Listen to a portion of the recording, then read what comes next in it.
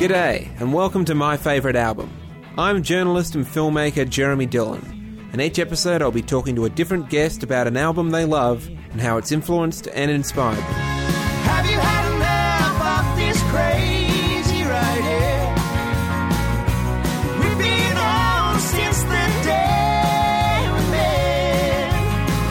No looking back, baby, no regrets. If our love ends like a train wreck. My guests today are a husband and wife duo joining forces this year for their first album together. Both racked up trophies for years in the McClymonts and Adam Eckersley band respectively, but now they have co-written and recorded an album that blends their individual artistic strengths into a record called What Else? Adam and Brooke. Adam Eckersley and Brooke McClymont, welcome to My Favourite Album. Thank you for having us, Jeremy. Oh, well, thanks for coming over, guys. No worries. So, tell me, what is your favourite album? This was actually an interesting thing to try and figure out, being that there's two of us and we have different... Very different styles and tastes in music. Not too far. No, we just sort of, some of our favourites are different. So then we went, okay, let's trim back some of our individual favourites and find one that was a favourite collective and meant a lot to us both. And one that we've listened to, and it's always been one of my major favourites, but I introduced it to Brooke when we got together. First got together, living in Woodbury, and I remember it was one of the first albums that Adam played, and I just caught my attention. I'm like, who is this? So it's James McMurtry, Too Long in the Wasteland. It's a fantastic album. Cool. You pay no attention, but it won't hurt your grades, because you're painting by numbers, connecting the dots. They don't have to tell you, you don't call the shots. You jump when they say jump, and you don't ask how high.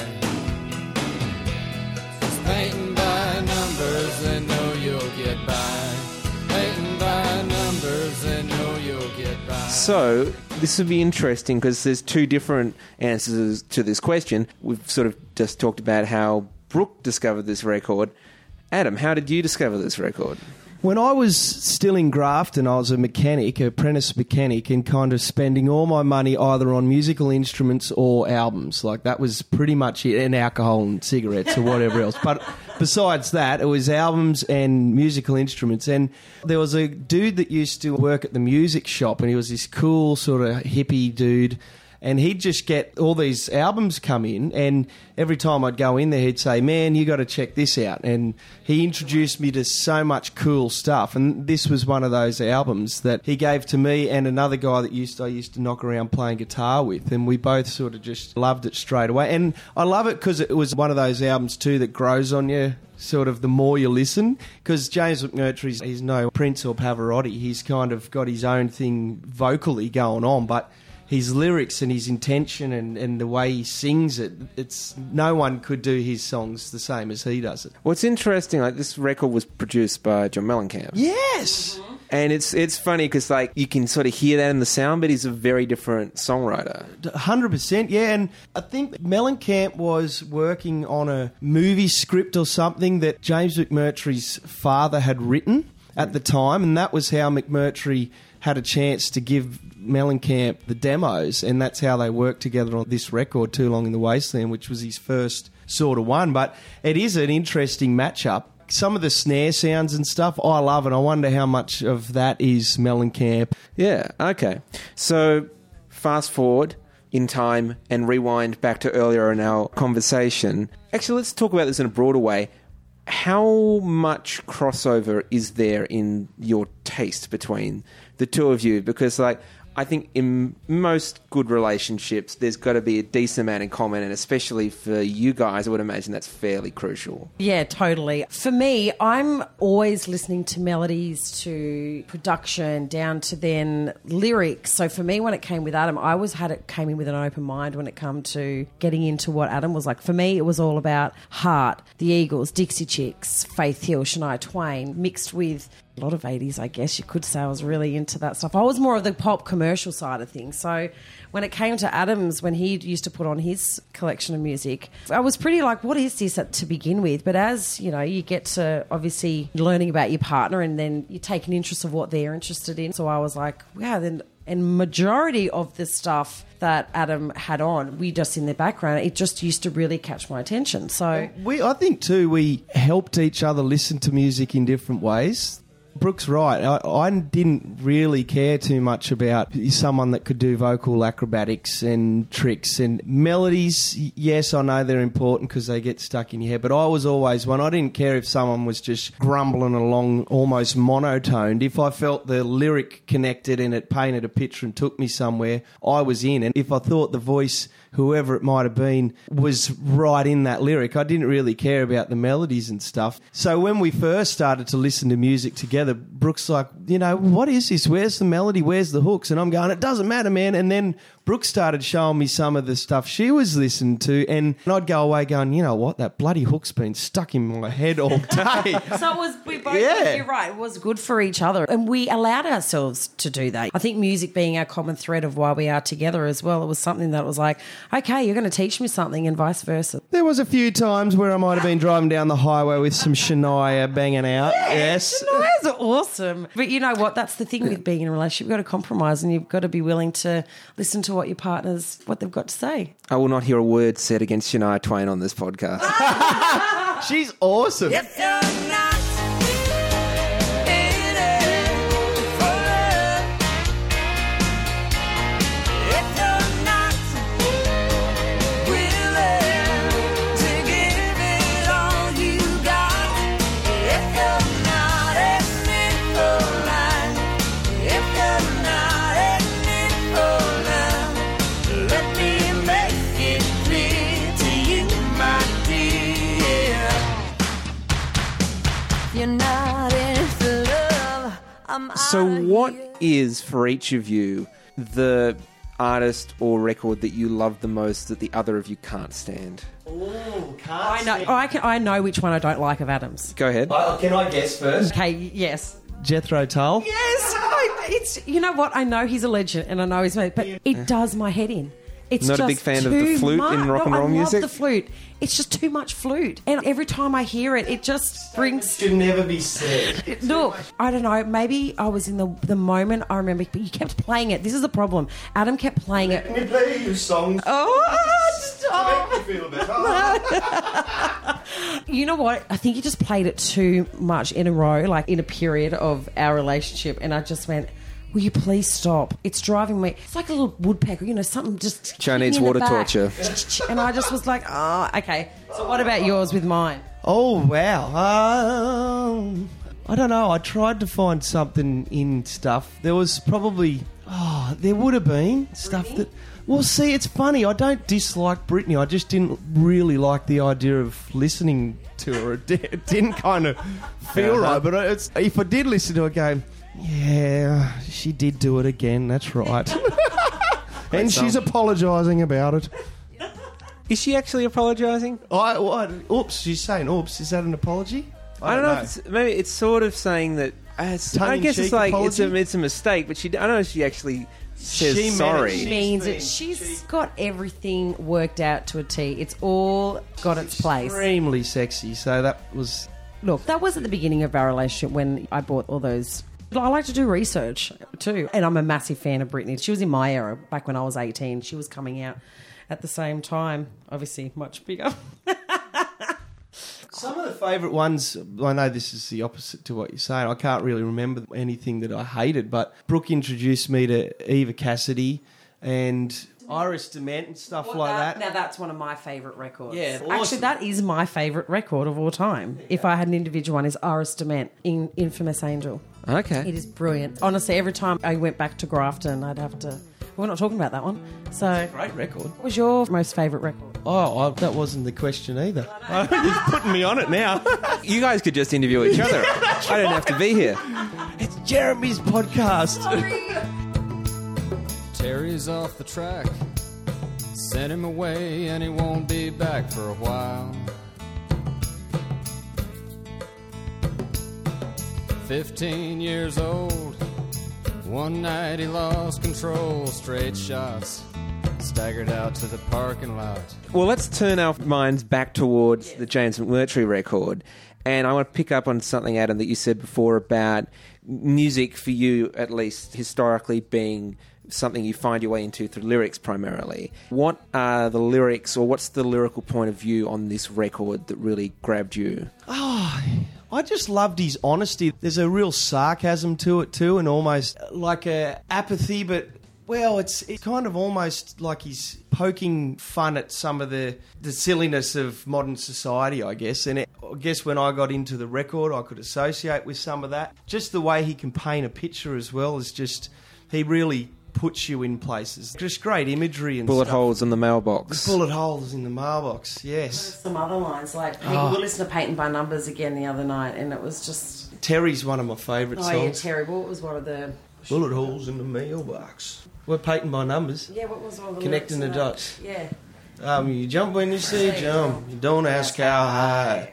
It's Painting by Numbers. you know you'll get by. There's some great lyrics. Take a position in But your yeah, old you're right. man's firm. Terry is too. That's one of our favourite songs that we just... Yeah, you just... Do you know when you go... That's kind of about one moment in one kid's life where he done something completely stupid, and the effect that it ended up having on him, being locked up and every night reliving the actions, just going, man, what am I doing in here? And you can really put yourself in that kid's position at the time. It's amazing. Like, it's one of those songs that has almost like this...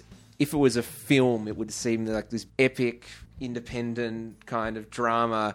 But in a song like this, you can just pick out these key details and squash the whole thing into a few minutes. Totally. I love that too. That's interesting. He picks these really, for me, real simple everyday life topics and creates these amazing stories around them that make them in the moment sound bigger than they are, but without over exaggerating them. He finds the importance in the really simple things. Like there's one line in a song for a deckhand's daughter where he's come home at Christmas time, no presents for the children, only stories for the men. But your mama still called him daddy, and she could never tell him no. Yeah, you're just like, you can see this guy going to drink his... Never takes long to drink a deckhand's pay, and he'd go down there when he's off the boat and just smash the booze, come home to mum and not treat her very good, and the mum still loved him, and the daughter wondered how she could love him, and just real simple, in the house, effective stuff, yeah.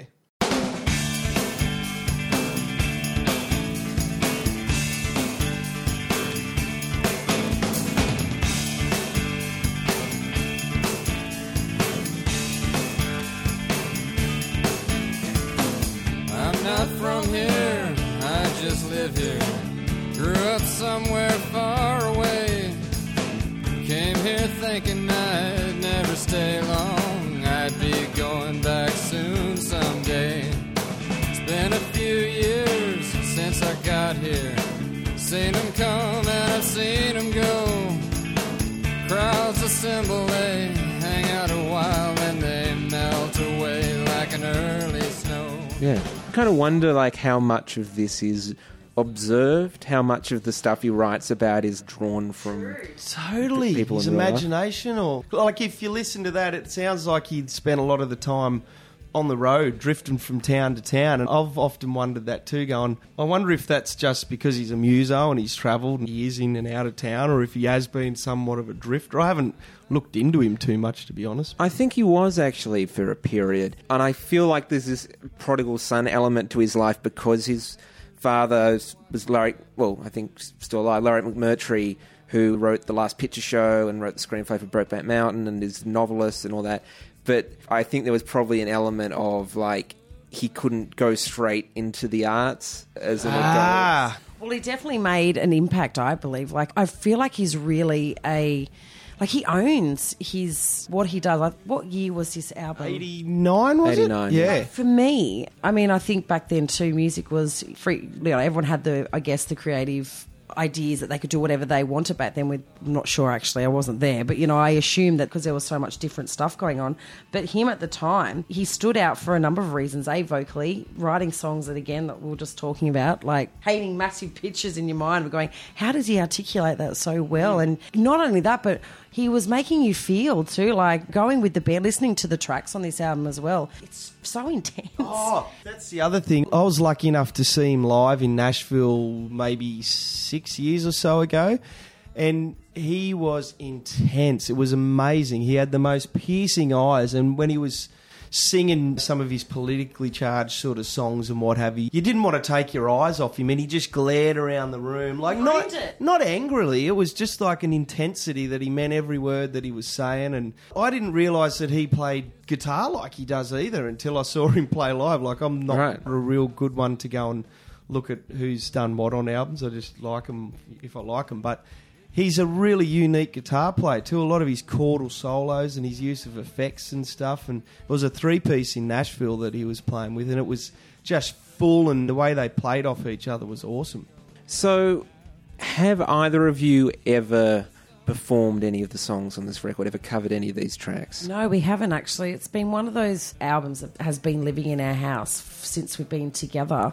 And I feel like Tracy Chapman, whoever tries to do a Tracy Chapman song, they don't do it justice because she's the only one that can do it. I feel like James McMurtry is that guy. He's so unique and different that, I mean, if I tried to do it, especially with my voice, I'd probably pretty it up and it just would not have the same effect. I've just never tried. I just think he's that unique that he's a joy to listen to. He's something that you'd really have to listen quite intently and embrace it for what it is. Because, I mean, I think he's a great singer for what he does, and I think his music has the effect. Well, it affected me in the right way when I remember hearing it. It caught my attention. I've been the same, that most of my favourite albums or bands or songs is stuff that I really shy away from to cover. And there's been a few where I've ended up going, no, I really want to do this and have a go, and you either will fall flat and get it out of the set really quickly because you don't want to disrespect it, or something might stick around and evolve into your own sort of version of it. But I put him in that category. It's the same as, like,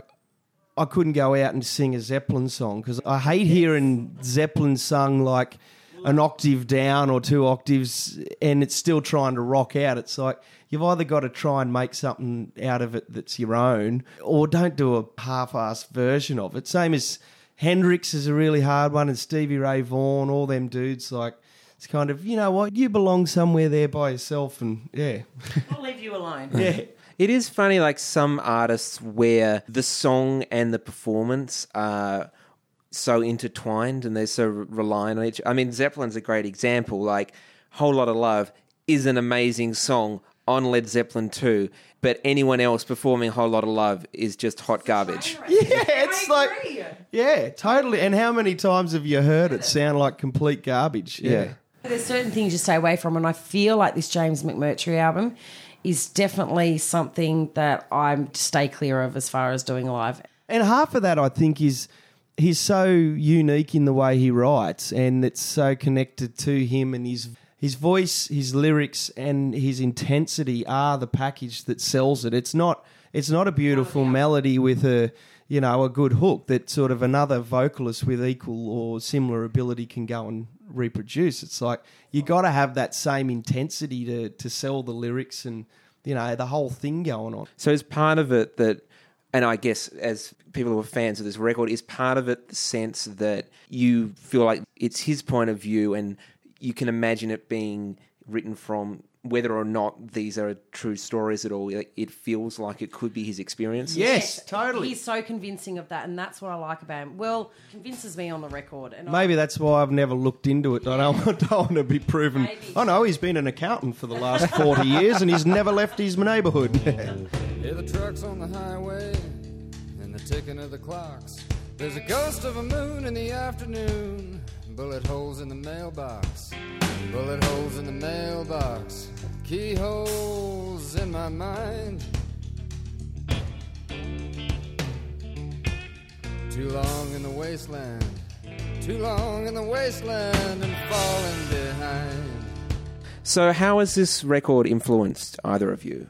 You know how music has memory points for you? Like, for me personally, it's such a beginning of our relationship, because I just remember once it was played, it became one of my favourite records to begin with when we first started dating. So for me, it takes me back in 2008 when we first got to living in Woodbury, still travelling around, pre-kids. It started to be our little thing. I liked how it connected us together because it was something that we both really enjoyed listening to. Like talking to you now, I feel like this is what we did when we first started listening to the record. We dissected it, you know, we're like, how did he do that? And as far as influences go, like how it influenced, I think I got this album when I was 17. So I've had that sort of to put everything up against other albums that I've listened to, my own stuff as well. So you kind of, you never get close to this guy's lyrics, but it certainly makes you dig as deep as you possibly can and look and go, are you really explaining this situation? Have you articulated it right? Have you painted the picture? Get as close to James McMurtry as you possibly can. I'm not saying necessarily that I'd have the same political views or the same passion or whatever about some of the issues he sings about, but just the way he tells a story, I've always aspired to, and I've always aspired to try and push myself as closely to that as possible. And that's what we've tried to do too. It's like with all the great songwriters and people like James and who are like him, it's that, is this the best lyric? I feel like he's one of those guys that really nails a lyric every time. Angeline, Angeline, darker nights I've never seen. I don't love these East Texas pines, where I can't find my sleep in the shadows so deep, dark as the doubts in my mind. So, you sort of touched on this then, but when you put this record on these days, you've had different lengths of relationship with the album between the two of you. How has what it means to you changed over the years, and what's the experience of listening to the record like these days? I remember when I first showed Brooke this album, and I remember being really proud to like, here, you got to check this out. And it kind of the first time washed over, and it was kind of, I don't really like his voice. But then I enjoyed watching Brooke kind of go, I relived what I lived when I was 17, when I sort of lived with it over a period of time and listened to it and found new things and kind of, oh, wow, Terry, he's getting out. Yeah, cool. And I mean, you sold this so well to me. You were like, you really need to listen to it. And having that someone who you respect and who you like, that really helps sell. You know, music needs a good host. You've always said that. Adam's always said that. And I feel like once you get in that... Pretty sure I pinched that off, what's his name? Guitar player dude that sings that song about the high school hallways. Pretty popular guy. What's his name? John Mayer? Memory. John Mayer, that's it. Pretty sure I heard him say that sometime. Yeah. No such thing as the name of that song. I wanna run through the halls in the high school. I wanna scream at the top of my lungs. I just found out there's no such thing as the real world. Just a lie you've got to rise above. So I kind of was in from the get-go because I really liked it. And so I'm like, I need to listen to this, obviously. But I think we both now have an equal kind of excitement when we're listening to it. If we're in the right mood, we just put it on when we're drinking beers. So today even, like, coming down, and we just wanted to quickly go over it if there's anything we missed. Like, even today, it still stands out. I love that it, just the realness, like the live tracks on it, like everything's played by a person who knows their instrument really well. And even though in today's world we're surrounded by tracks and we're surrounded by a lot of pop music, I don't know, there's something really refreshing still when you put an album like this on, and it just takes you back. I feel like I was born back in those days where I'm like, this was the way music was, and it still has merit. Do you know who played drums on it? I do, but I can't remember. I love his drumming. It's so musical. I know that sounds terrible to say. All drummers are musical, but he's... I don't know about that. all good ones. But he's filling space. He's really got his own thing going on. It's super cool. And I do love that snare sound.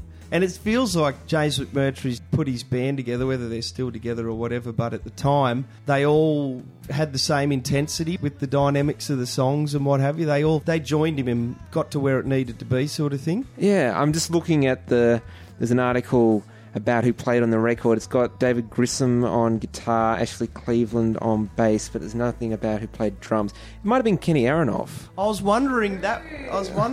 He was playing Mellencamp, and it's that sound, so it might be Aronoff. I don't know. Well, it's so good. You need to check out this record if you're listening. It's so good. Well, that's classically the point at which we wrap these conversations up. So, Brooke, Adam, thanks so much for talking to me today about your favourite album. Thank you, man. Jeremy. And I hope some people listening who haven't heard it go and listen to it and get the same enjoyment that we have for the last however many years. And people should also listen to and enjoy Adam and Brooke's debut album Together, which is out now in all good and evil music retailers and online.